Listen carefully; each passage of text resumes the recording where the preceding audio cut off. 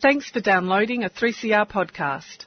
3CR is an independent community radio station based in Melbourne, Australia. We need your financial support to keep going. Go to www.3cr.org.au for more information and to donate online. Now stay tuned for your 3CR podcast.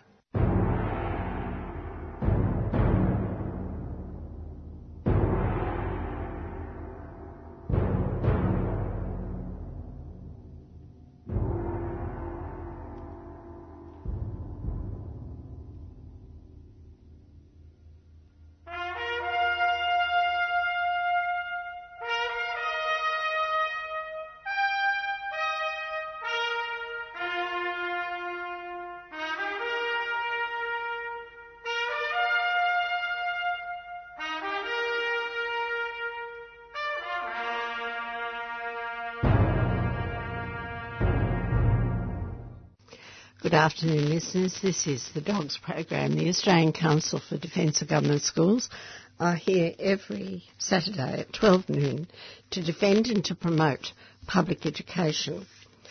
We believe that public schools are the best schools and they are the only ones that should be publicly funded because they are the only ones that are publicly accountable. They are the only ones that are publicly available to all children, to all teachers, to all cleaners, to all administrators, regardless of what their religious or other beliefs might be, or even what kind of people or sexual preferences they have. Now, we also believe in separation of church and state as the only way around the religious liberty problem, which surfaces from time to time to greater or lesser extent when you are dealing with issues in education. And hasn't it surfaced with a vengeance in the last few weeks? Now, we've had 3 press releases, press release 724 and 725, and now we're having the third one today, 726, as we promised. This is Religious Liberty, Part 3, and you will find it on our website at www.adogs.info. It's a pretty long one today, so I won't be able to read it all, but I'll give you the idea of it. Is religious liberty a fundamental human right, or is it part of a balancing act in discrimination legislation?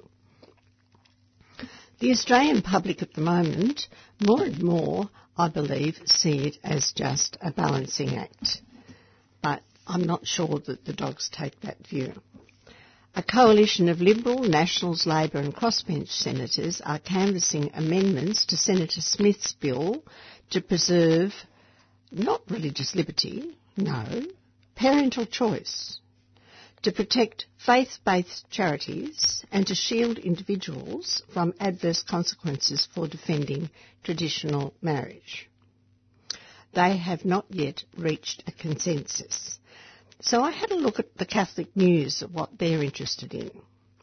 And the Catholic News tell me that Senator Brandis told the ABC's Q&A program, and a lot of us would have seen that, I'm sure, that the private bill that's been put forward by the Liberal Senator Dean Smith to change the Marriage Act could include a declaratory statement in line with Article 18 of the International Covenant on Civil and Political Rights. If anyone is particularly interested in this, then you should acquire a book. That's if you're academically interested. Acquire a book by Meg Wallace on what this all really means, this Article 18. She's not very impressed with it at all, especially since it is administered by a committee that is dominated by Middle Eastern countries like Saudi Arabia. But anyway, what does this article that Senator Brandis is going to offer those interested in religious liberty? Everyone, we're told, shall have the right to freedom of thought, conscience and religion. I don't think many people will disagree with that. This right shall include freedom to have or to adopt a religion or belief of his choice, and freedom, either individually or in community with others, and in public or private, to manifest his religion or belief in worship, observance, practice and teaching. But Section 4 of Article 18 also says, the states parties to the present covenant undertake to have respect for the liberty of parents and, when applicable, legal guardians to ensure the religious and moral education of their children in conformity with their own convictions.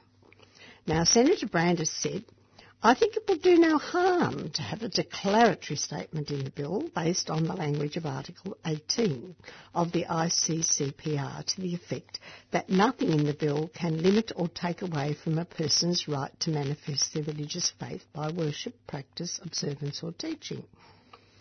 But if we introduce these words, they'll make no difference whatsoever to the right of same-sex people to marry, but they might provide a level of reassurance to those who are not convinced to vote yes. Well, the question, of course, is what legal force does a mere declaratory statement have? And is this the best that a once powerful Catholic Church can squeeze out of the corridors of power? And even if a declaratory clause protects religious freedom, will it apply consistently for all faiths, such as those which wish to practice Sharia or Aboriginal customary law? Once again, Dogs suggests that those who are genuinely interested in freedom of and from religion should go back to Section 116 of the Australian Constitution and look at what has happened since the Dogs case in 1981. Now, we promised you last week that we would give this, and a lot has happened since the Dogs case of 1981. As we've mentioned before, there's been the Acts Interpretation Amendment Act of 1984, which meant that in 1988, the actual convention debates, the original constitutional convention debates, were allowed into the High Court for the first time since 1901 as evidence of the intentions of the Founding Fathers. But there's also been a lot of case law since 1981. Now, this very narrow interpretation of the Dogs case that we've talked about was upheld by Justice French of the High Court in a case of a marriage celibate case. The applicant's argument that the marriage register was a form of establishment was rejected. Following Barwick and Gibbs in the Dogs majority, Justice French said that the only invalid Commonwealth legislation in relation to marriage would be that it authorised a monopoly in religious marriages in favour of one particular denomination. But then there was an even more interesting case in 2001.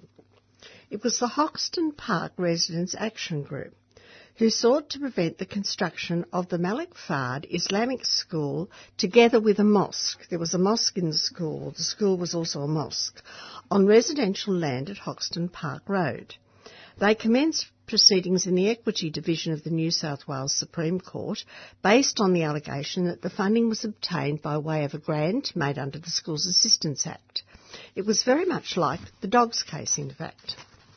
Now, in the lower court, Justice Raine, in the first instance, found that a law for establishing any religion had to recognise that religion as a state religion, a church or a national institution, and he dismissed the case.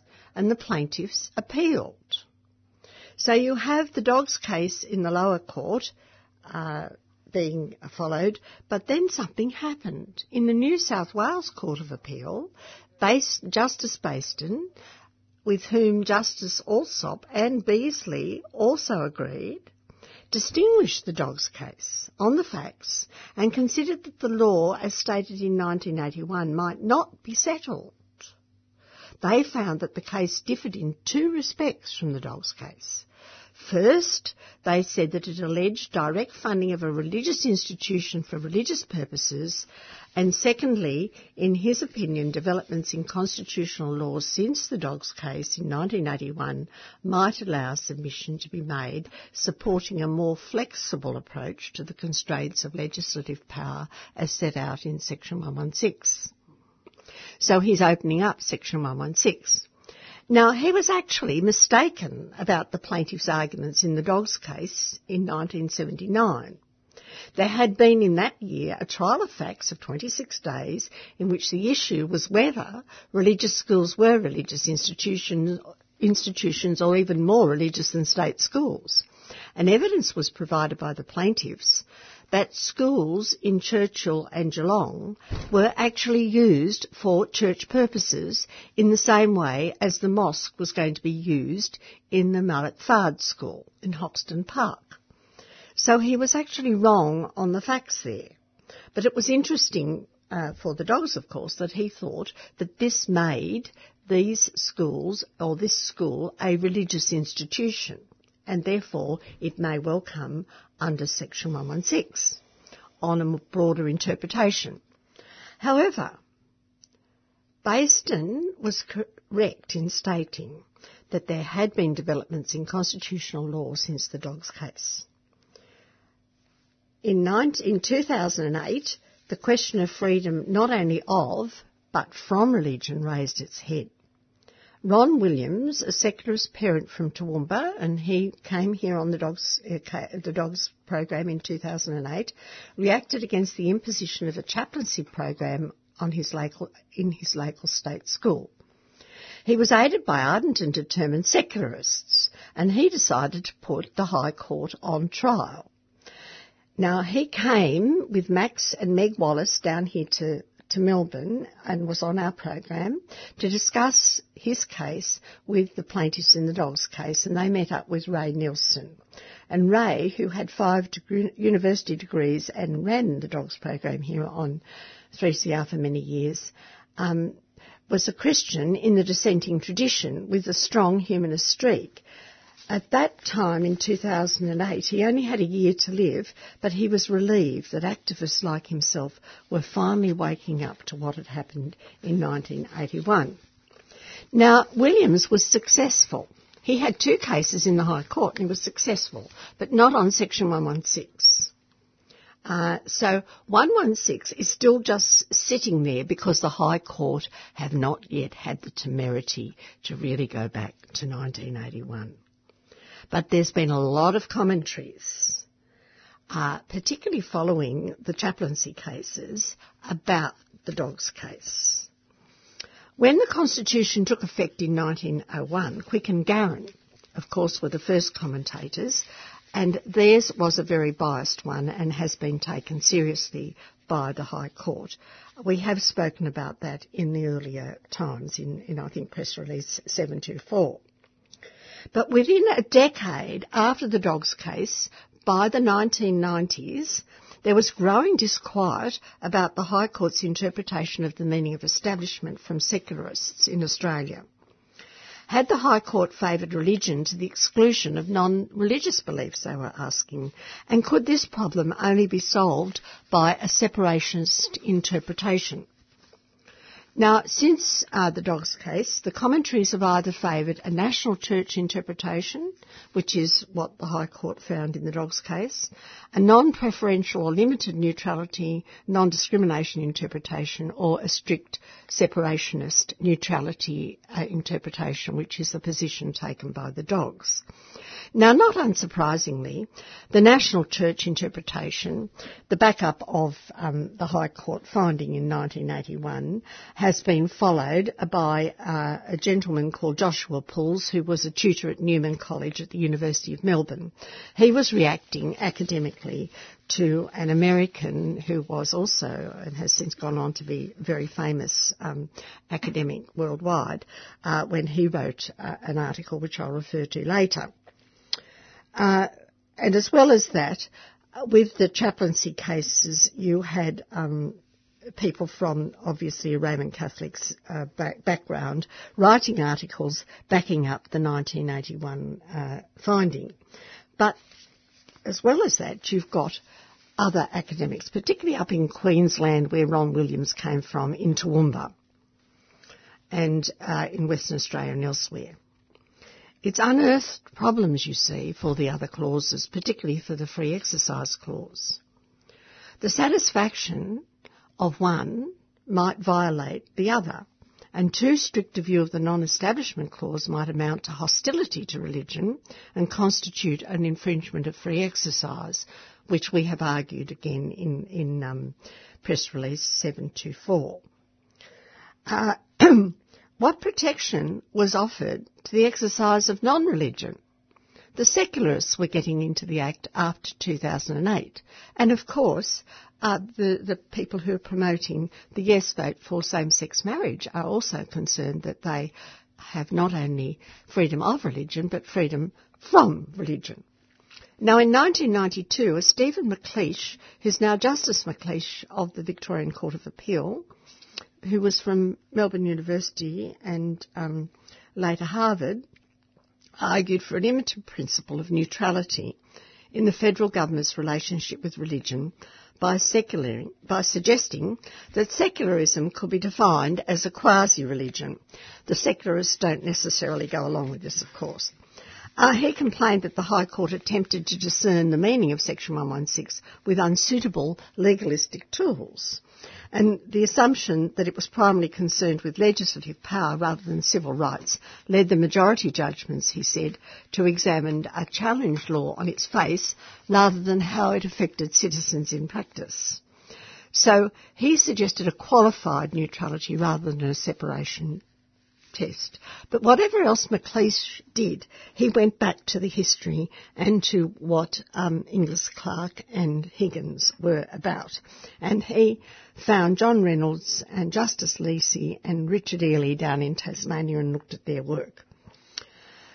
In 2009, there were other academics like Gonzalo Puig and Stephen Tudor who were calling for the court to broaden Section 116 by finding that in it there was an implied right to the freedom of thought and conscience. In their view, most Australians, when they actually just read it, actually believe that the Constitution protects the right to freedom of thought and conscience, just like it protects other civil and political freedoms, and the court should give effect to that belief.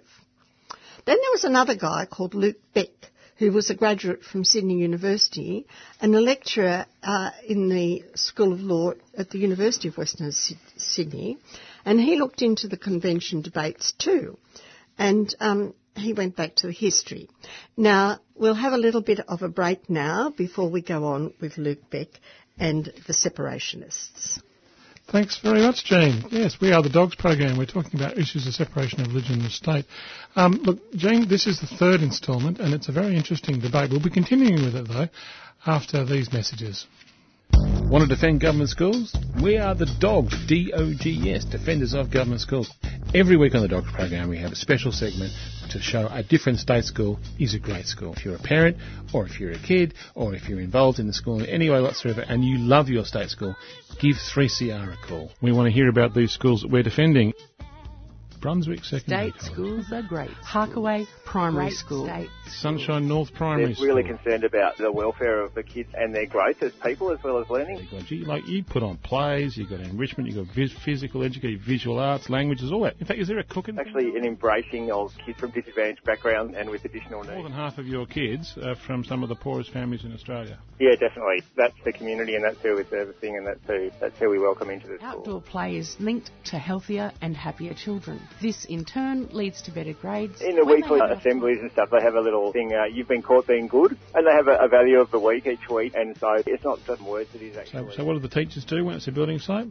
Yeah, they kick themselves out of their own staff room and turn it into a classroom. Just a really nice culture and an emphasis on social skill building as well as learning. Quite a range of intellectual ability and kids with mental health diagnoses, refugee kids who have not been in the country very long don't necessarily start off with a positive relationships with each other, with teachers and with the community. And they run a breakfast club. There's a recognition that some kids don't get breakfast and so there's food on.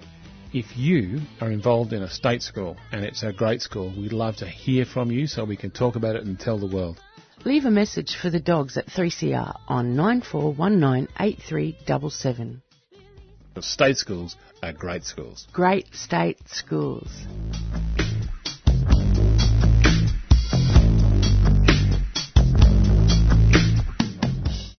Welcome back to the Dogs program here on 3CR 855 on the AM dial.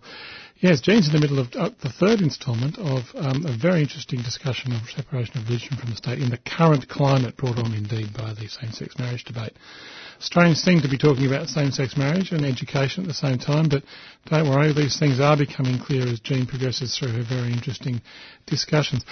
As I say, listening to the Dogs program, we will be later in the program, of course, talking about the great state schools from around the state, and we have one to talk about later on.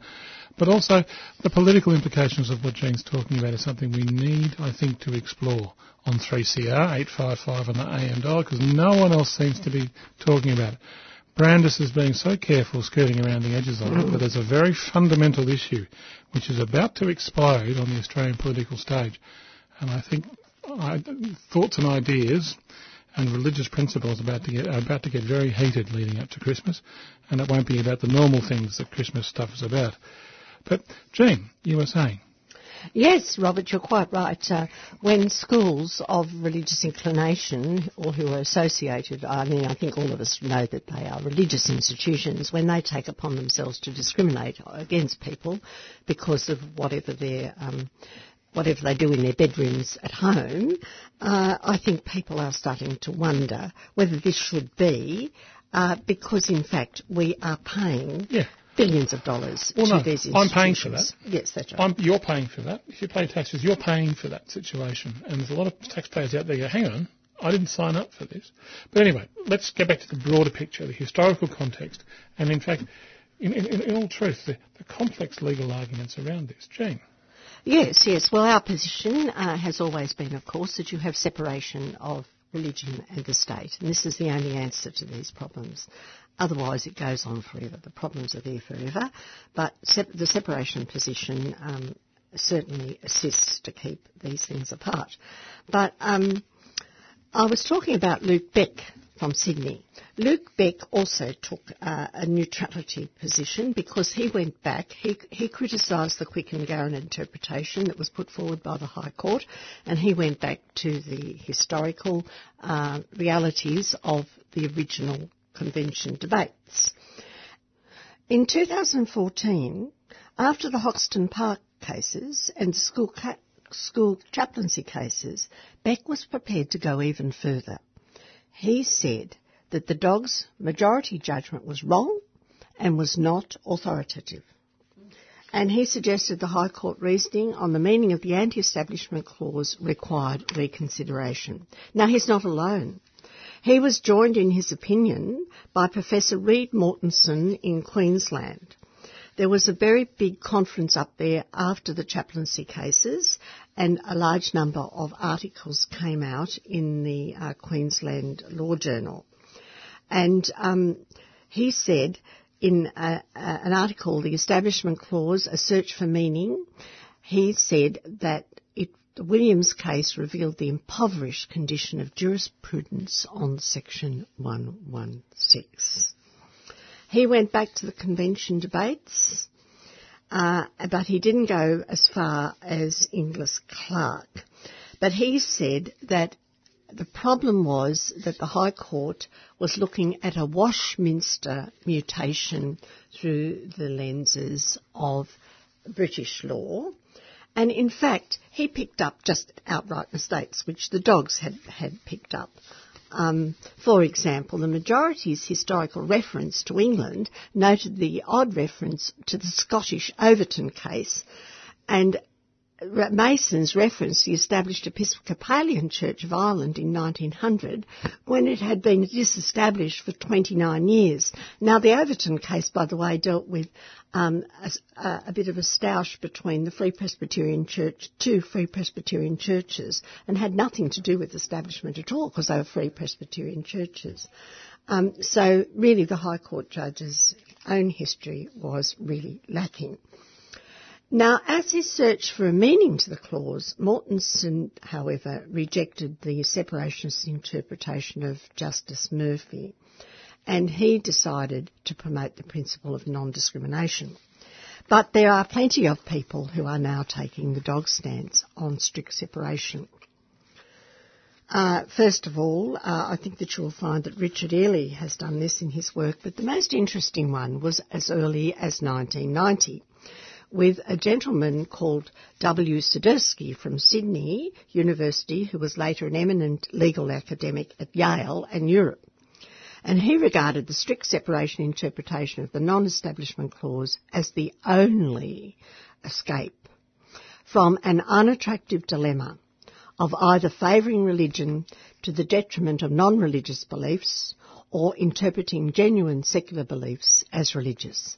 I will read that again because it is just so relevant to our current situation in Australia.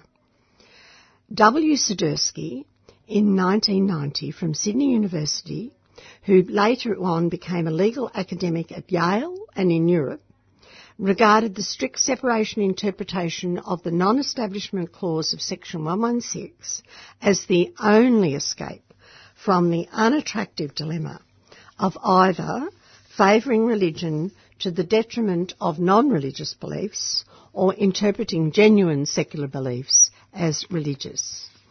And this could only be resolved, he argued, by adopting the policy of strict neutrality. No aid and no disadvantage is to be triggered by a description of a certain belief or activity as religious. No aid. Our churches and our religious schools should not receive state aid at all if they want to be free from state interference.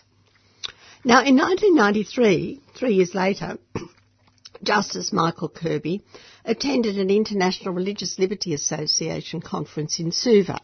It was run by the Seventh-day Adventists, and I know because I was there. Ray and I were invited. Now, he gave a paper on religious liberty in multicultural Australia, past tolerance and present indifference and future problems.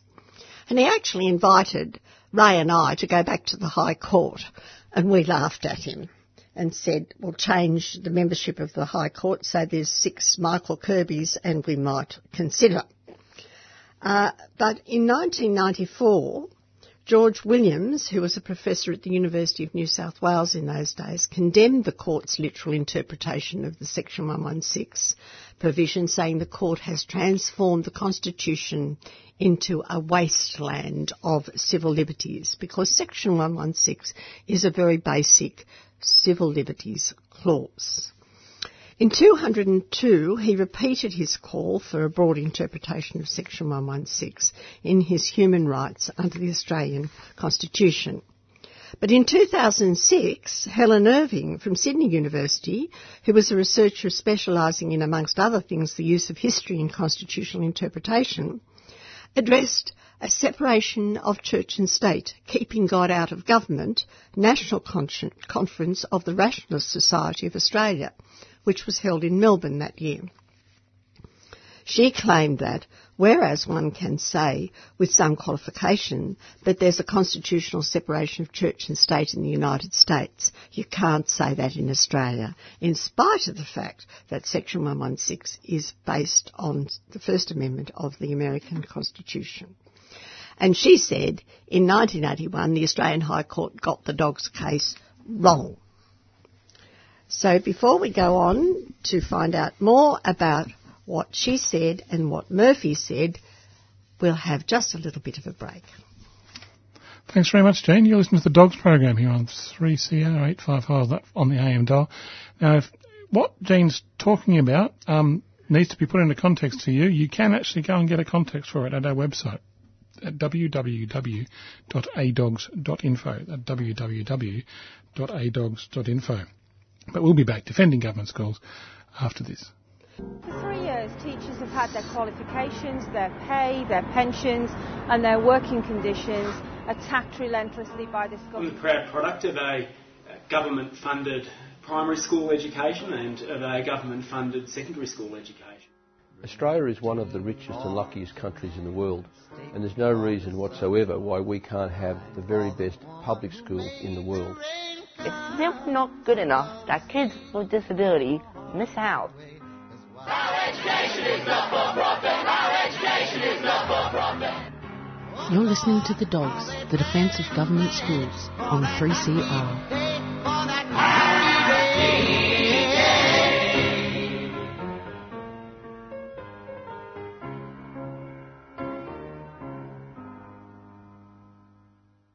Welcome back to the Dogs program here on 3CR 855 on the AM dial. Now, we've got myself, Rob, and Dale and Jean in the studio. We're just going to finish up on the final instalment of Jean's magnum opus about describing what's going on with separation of religion and the state in the current political climate. Jean.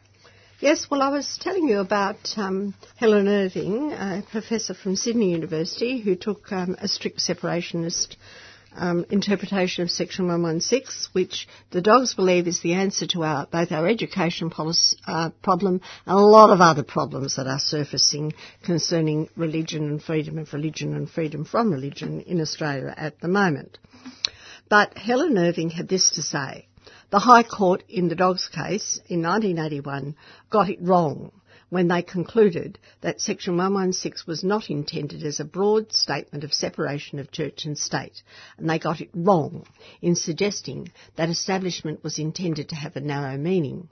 The history of sectarians and religious persecution, which the framers understood well, and which served as a background to their deliberations on both the reference to God in the preamble and their inclusion of the prohibition on religious laws, suggests that they had a wide purpose and scope in mind. They appreciated the multiple dangers inherent in allowing governments to involve themselves in religious matters. Helen Irving, like most commentaries on the Dogs case, agrees on one thing. The historical analysis of the meaning of Establishment Clause in 1990, what the High Court judges found, with the exception of Murphy, were either odd, inadequate, or just plain wrong. So let's have a look at Lionel Murphy.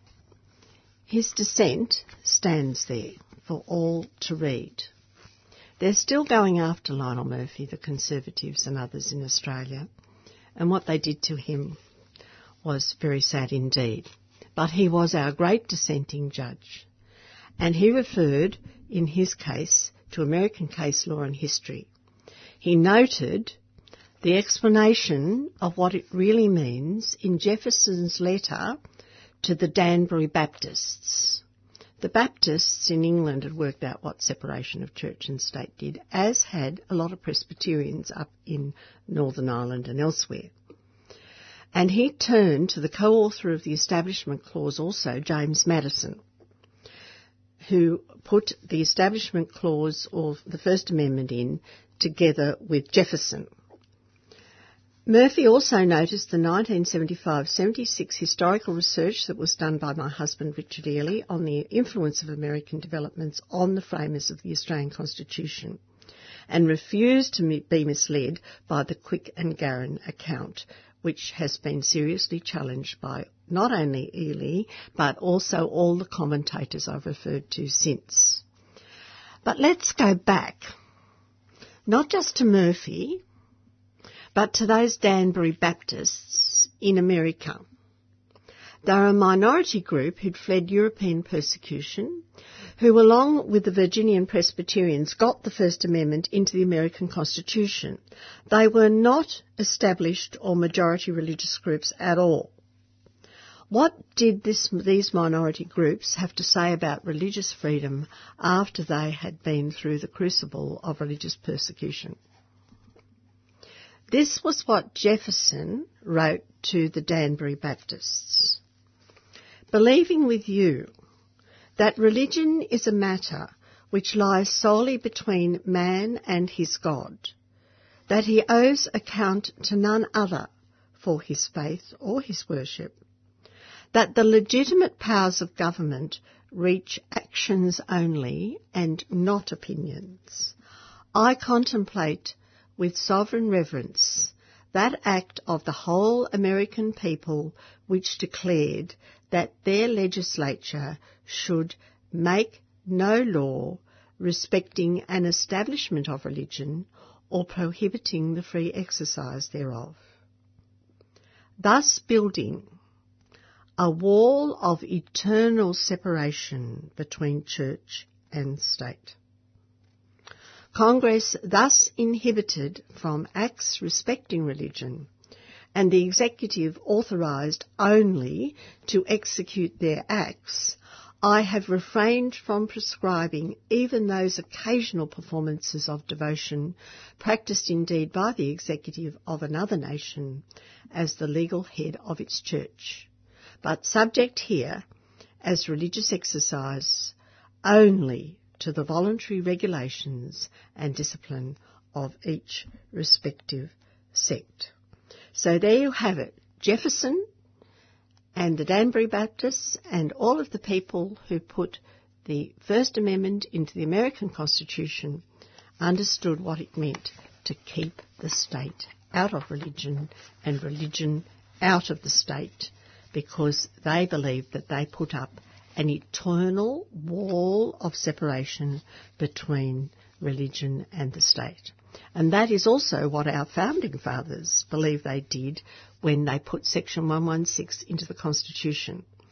And in this generation, as we contemplate the problems that we are now in, particularly when we are dealing with religious institutions that take billions of dollars of taxpayers' money, then I suggest we go back and learn from our forebears. Now that's enough from me to... I feel as if I've been giving you a sermon. But, yes, indeed, Jean. But an interesting sermon indeed. You've been listening to the Dogs program here on 3CR 855 on the AM dial and podcast on the WWs at www.3cr.org. Look, we'll be back after that, but that I think is the conclusion of Jean's magnum opus, actually, and I think it's a very timely point to put it out on the airways. And if you're interested in what she's been talking about and want to mull over it some more, you can at our website, www.adogs.info. You can download it and have a good look at what she's talking about. I think it's very well put together. But we'll be back with more contemporary issues after these messages. This year, thousands of people seeking asylum will spend another holiday season incarcerated in offshore prison camps and Australian detention centres. Men, women and children are separated from their families, living in horrendous conditions and have no certainty of their future. Join the Asylum Seeker Resource Centre to let them know that they are not alone, and we hear their plea for safety. Sign the open letter to deliver a message of hope to people seeking asylum and refugees by Christmas. Visit addmyvoice.org.au, a 3CR supporter. Sometimes when you need help most, it can be really hard to speak up. If you need things like food, a place to stay, or counselling support, there's no shame when you ask Izzy. AskIzzy.org.au is a website that helps you find what you need now and nearby. It's made for mobile and all searches are anonymous. Plus, there are no data fees if you're on the Telstra network. No shame, just ask Izzy. That's askizzy.org.au. A 3CR supporter. Welcome back to the Dogs program. For regular listeners, you're probably wondering why we're talking about these issues of separation so much. It does actually impact in a very direct way what's going on in our education system in the wake of the plebiscite. Well, it wasn't a plebiscite, in wake of the big survey relating to same-sex marriage. Now, I think just in a way of potentially summing up what Jean's talking about, and she might disagree with me here because we have slightly different perspectives on certainly on religion. But within the historical context of Australia, the government in the 19th century and leading up to the formation of the Constitution had a very strong idea in their mind that the peculiar tenets of each religion that was involved in the Australian polity were objectively ridiculous to each other. Which is to say, I am right and you are wrong, and I am right and no, you're wrong. The pathways to a good job in heaven, as Jean often talks about, were objectively ridiculous to each other. And perhaps even the first half of the 20th century, this was one of the fundamental tenets of the culture of Australia.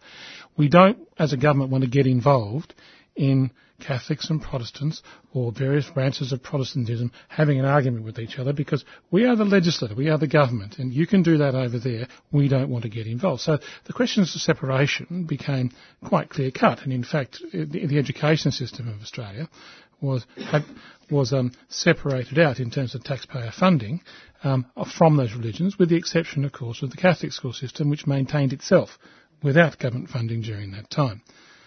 Now, leading into the second half of the 20th century in the 60s, with a sort of cultural revolution around the world, but also here in Australia, the functional relevance of religious worship played a much lesser role in the Australian community. And in fact, many schools, and the Catholic school system in particular, said, we can no longer afford to run our own schools with our own money. There aren't enough of us. And so they went to the government cap in hand and said, you have to give us money to run our Catholic schools, otherwise we will close down, and that way you'll have heaps more problems. We just don't need a lot of money, just a little bit of money, and we'll do that because our congregations are going down and the relevance of religion in Australia was falling at that time. Anyway, as Jean has documented in many cases, one thing led to another till we get to today. And today, in 2017 in Australia, the funding of private schools, private religious schools, is now at a level that is pretty much dollar for dollar for a state school. So every religious school that can open anywhere they like can get government funding to put students into their school where they can be taught the peculiar tenets of each religion, which are still objectively ridiculous to any other religion. So what goes on in a Baptist school is ridiculous when viewed through the eyes of a conservative Catholic person, and so far and so forth. You've got your Scientologists now, Robert. You've got your Scientologists, you've got exclusive brothers, you've got your Buddhists, you've got your Hindus, you've got your Muslims, you've got all these religions, and now in Australia, in a much more multicultural society, the question of that which is objectively ridiculous to a Muslim in terms of is now having to be played out in the public arena because all of them are funded by the government. This is now a question of public policy the politicians now have to deal with. And then you have a community in Australia which is separate to the religious community at the moment in a contemporary context, which is the LGBTQI community. Now, that community in itself, the existence of that community is offensive to the peculiar tenets of a large number of mainstream religions. And this is where the tension comes. Now, normally, the offensiveness of a gay or lesbian person to somebody who has a strict religious belief, that means that their existence is in fact offensive. That relationship now has to play out in the public sphere because that religious person is using taxpayers' funding to educate their child in those peculiar tenets. And that's a cultural shift, and sack people from their schools, which is what I'm coming to.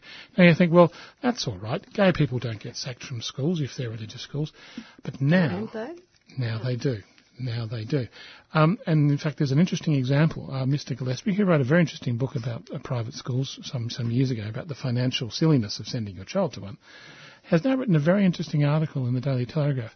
And not only I think I'm going to get Dale to share this with you, but I want to share the reactions of the readers to this article because if, as they say in Sun Tzu, know your enemy.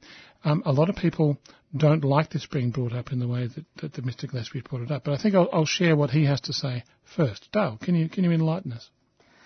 Thanks, Rob. I've got the article by David Gillespie here. It was in the Daily Telegraph on the 22nd of this month, entitled, "Forget Bakers. Why can private schools be bigots?" Before we get in a tiz about whether bakers are allowed to refuse service to same-sex couples, we should ask why taxpayer-funded schools can refuse to employ them or educate their kids. The bill likely to create the mechanics of implementing Australia's decision to support same-sex marriage is the one proposed by Liberal Senator Dean Smith. The so-called Smith Bill allows churches to refuse to marry same-sex couples, and many in Parliament appear to accept that this is a reasonable exemption to Australia's anti-discrimination laws. Those laws vary a little according to where you live, but generally prohibit discrimination based on age, gender, marital status, pregnancy, religious belief, sexual orientation, nationality or ethnicity. Marriage in a church is a religious service, and the argument is that it's unreasonable to require the delivery of that service when it does not conform with the religious beliefs of the minister performing it. But some lawmakers want to significantly extend the reach of that exemption. Liberal Senator James Paterson, for example, wanted to see the exemption extended to anyone supplying goods and services to a same-sex wedding, such as florists, bakers and musicians. Many legislators, including the Prime Minister, are not persuaded that extending that exemption to anyone involved in a same-sex wedding is reasonable. They argue it's a massive overreach which makes a mockery of laws against discrimination. And yet, we have already gutted those laws when it comes to education. Unlike government-run schools, privately run schools are largely exempt from the provisions of Australia's discrimination laws. Under federal laws, a religious school can discriminate against employees, contractors and students on the basis of their sex, sexual orientation, gender identity, marital or relationship status or pregnancy. Even harsher provisions are present in some state laws. In New South Wales, for example, all private schools, whether they claim to be religious or not, can refuse to teach or employ people on the basis of marital status, sex, disability, transgender or homosexuality. In Australia, private schools are taxpayer funded, often to a level which equals or exceeds their public school neighbours. These schools are in the business, and make no mistake, it is a business, of delivering education services to a third of Australian children. They collectively employ around 146,000 people, almost 40% of Australia's education workforce, and yet are legally permitted to say and enforce things like staff, parents and students of Grace Christian schools seek to honour God by ensuring that sex occurs only within a monogamous marriage and that we abstain from homosexual activities. I'm sorry, is this a school? You send your children to school to learn to read and write, do arithmetic and all sorts of other things. You don't send them to school to even think or worry about such things. Why do these people have sex on the brain? Because it's they've been repressed sad. For so long. I'm so sad. That's really sad. Well, I think what you're saying is that whole virtue signalling of this Christian movement. I mean, they accuse state schools of talking about sex in state schools. They accuse this whole safe schools thing, they're teaching young children to do sex acts and all that sort of stuff, which is not true. But they're saying this and saying, I'm not going to send my child to the safe school because they talk about all this sex stuff. And here they are talking about the sex stuff. And I think Gina's got a point, probably got a point in terms of both. But yeah, she's right. Why are they talking about this to a bunch of year eights? This is not the job of the school. Basic principles of separation of church and state. A public school, which is publicly funded, should be open to all children and all people with offence to none. If there is offence caused by religious instruction, there should be no religious instruction in the school. If there is offence to people on sex instruction, whoever they may be, then it should not be in the school curriculum. Let's go back to when we actually had schools. They are the only institution which we have in which we can give our children the weapons to survive in a very difficult community. It's funny because it might not have reached their curriculum, but they certainly go out of their way to make it part of their mission statement, which in itself suggests that, what's, like you say, sex on the brain. Well, they're trying to explain why they sacked a gay teacher. Yeah, exactly. Yeah. Now, please continue, because I think it's a fascinating... Yeah, well, there's only a short... a couple of paragraphs left. Yeah. So after hearing that Christian School's actual statement that we pay for, the privilege of them being able to do, if you want a job in or your child educated in a very large chunk of the Australian education system, your protections against discrimination are non-existent. Your tax dollars are funding institutions which can legally discriminate against you. And yet, the debate of the day is whether a baker can refuse to supply a cake to a same-sex couple for their wedding day. The nation's attention is now firmly focused on the rights of same-sex couples. So let's use that opportunity to remove the ridiculous protections afforded to the taxpayer-funded businesses that we call private schools. That is where religious freedom can really bite, not at the local cake shop or florist. Yeah, thank you very much, Dale. And firstly, this was published in the Daily Telegraph. Yeah. So the comments online are absolutely fascinating. The comments online are, in fact, where the debate now stands. Yeah. Because there's a lot of people that are not happy with what David Gillespie just said. They think that's not good.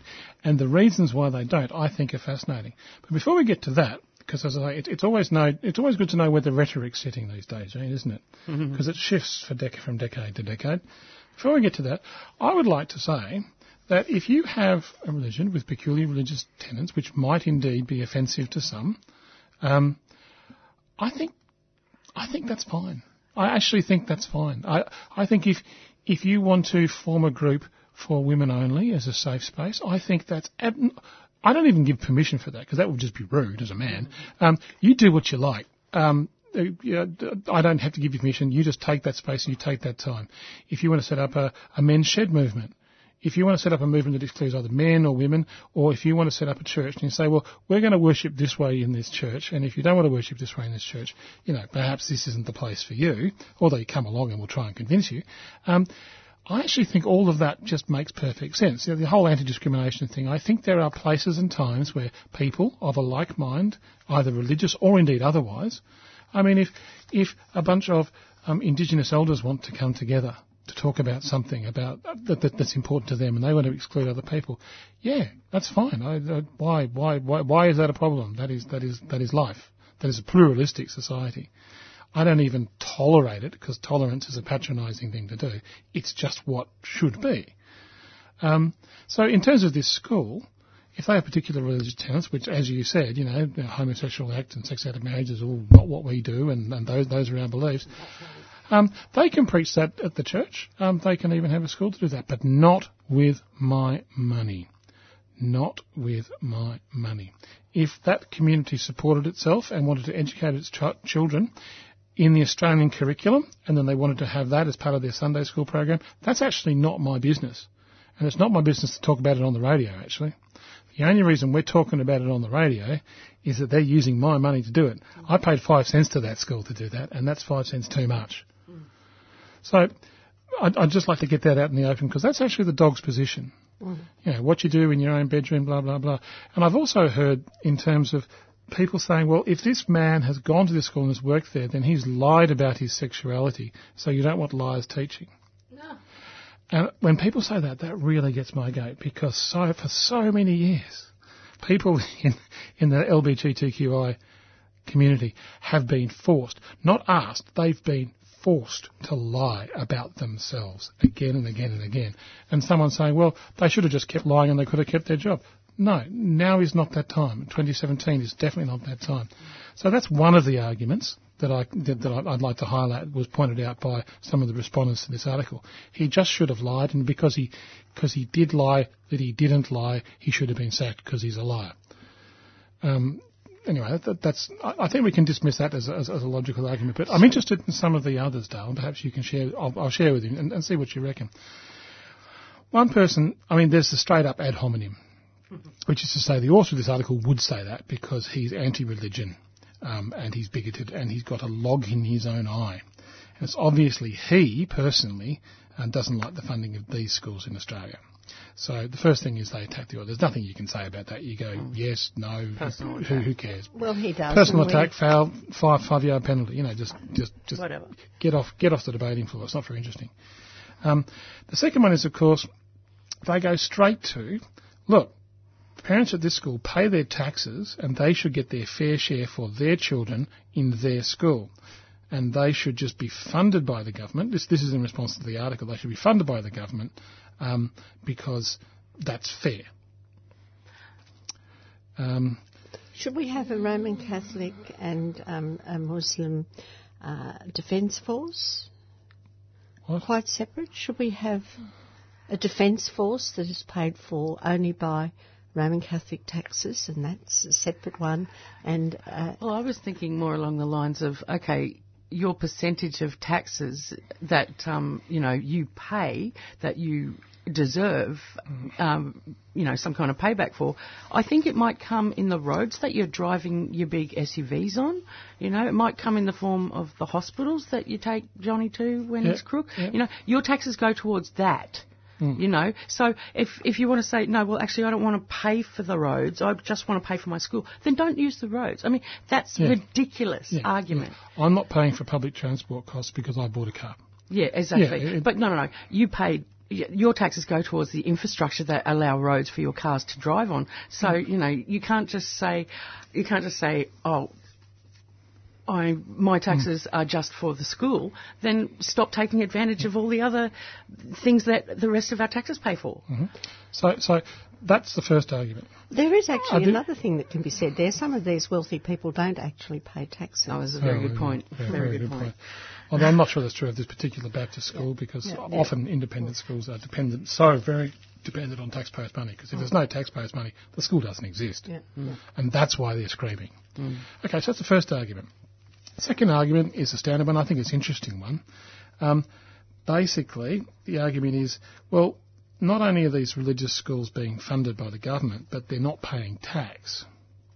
And so getting funded by the government and if they don't get funded by the government, if they're forced to pay tax, then of course the argument is, well, then the school will close down. If the school closes down, then that's why all these kids will have to go to a state school, and that will cost everyone much more money. Now, this argument's been run for decades, hasn't it, Jane? It's now demonstrably, fact-checkably not true. Because private schools, in fact, this school, I've checked the data, gets dollar for dollar what the local state school gets down the road. Dollar for dollar. Dollar for dollar. Take it over. So you take it over, you don't lose anything, you don't win anything, you just stop all this silliness. It doesn't become a religious school, it becomes another state school. In fact, you probably close it down because there's probably about enough spare chairs in the state school down the road. You save money by consolidating.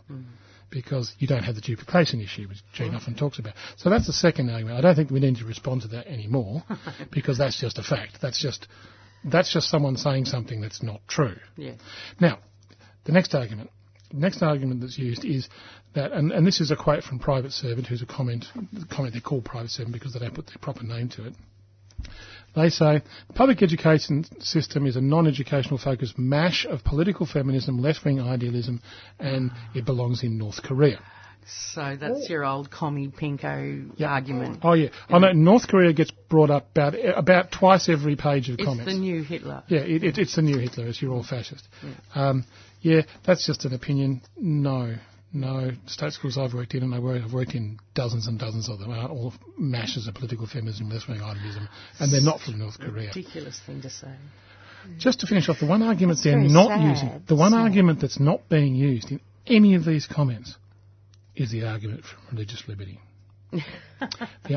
All of the arguments are practical, and this isn't sort of ideological, but they're not actually about religious liberty because they know they haven't got a leg to stand on. They're not talking about that. And the Baptists, of course, well, it was the Danbury Baptists who once, many years ago, centuries ago, understood what it meant. Unfortunately, we've run out of time in this hour-long program to actually talk about the state school grade schools because we got so involved in separation of religion from the state, which is quite right. It's good to get deep into these things. So if you do have any ideas, please actually email us or get in touch with the station, 3CR 855 on the AM dial. Contact the station and let us know if you've got a state school that you'd like us to highlight on the Dogs program next week. But until next week, and it's been an absolute pleasure to have your company, it's from us here at the Dogs program. Bye for now.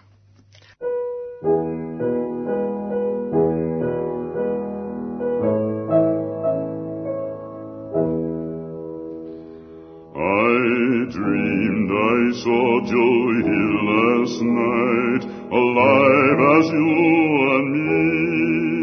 Says I, but Joe, you're 10 years dead. I never died, says he. I never died, says he. In Salt Lake City, Joe says I'm standing by my bed. They framed you on a murder charge, says Joe, but I ain't dead. Says Joe, but I ain't dead. The copper bosses killed you, Joe. They shot you, Joe, says I. takes more than guns to kill a man. Says Joe, I didn't die. Says Joe, I didn't die. And standing there as big as life, and smiling with his eyes, says Joe, what they can never kill, went on to organize, went on to organize. From San Diego up to Maine, in every mine and mill, where workers strike and organize, it's there you'll find your hill. It's there you'll find your hill. I dreamed I saw Joe Hill last night, alive as you and me. Says I, but Joe, you're 10 years dead. I never died, says